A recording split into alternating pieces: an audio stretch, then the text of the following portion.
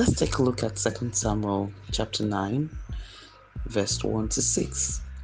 It talks about David asking if anyone in Saul's family is still alive.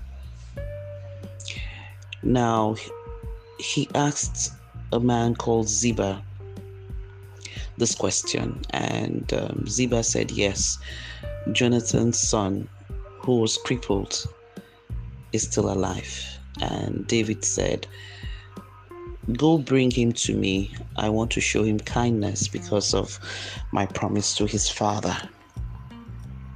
And he did, just as he has said. Now, he backed his words with action. It must have took him time thinking about nursing the idea and reminiscing how he's going to achieve all this. So the ideas, first of all, came up, then a plan to execute it, and action got us the result. Now, I'd like to say this. Your wishes and just talk won't bring results, but your actions would.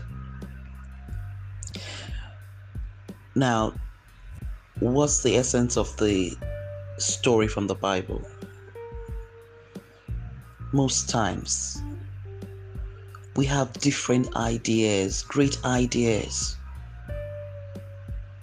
and we sit down and think the ideas will magically fall on our laps. You probably will go to the next stage. You plan, how am I going to put these ideas to action? Then you relax. But if you don't take action, if you don't back your ideas with action, then you had no roadmap from the beginning. Your ideas were the roadmaps. You put as a sketch. The sketches of your ideas are the planning. But your action is what makes that project complete. Back to my story from the beginning. David thought about it. He didn't talk about it with people. Sometimes we have ideas. You start talking about it, telling people, I want to do this, I want to do that, Talk is cheap.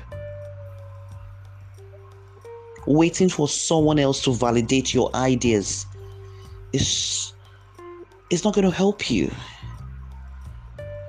You came up with the idea. David came up with the idea. He thought, how will I execute this idea? He started asking questions.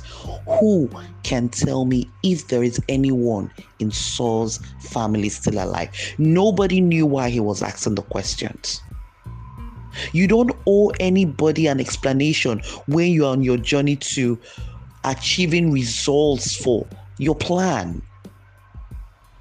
Ask questions on how to go about things.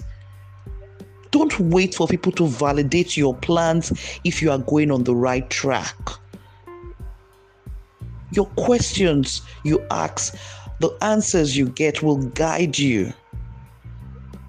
Let them find out when your results are ready. They only found out why David was asking those questions when he gave all that belonged to Saul to his grandson, Mephibosheth.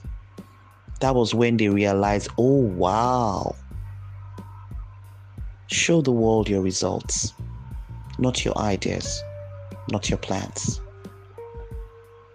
I hope you got that. It's part of that. Stay safe.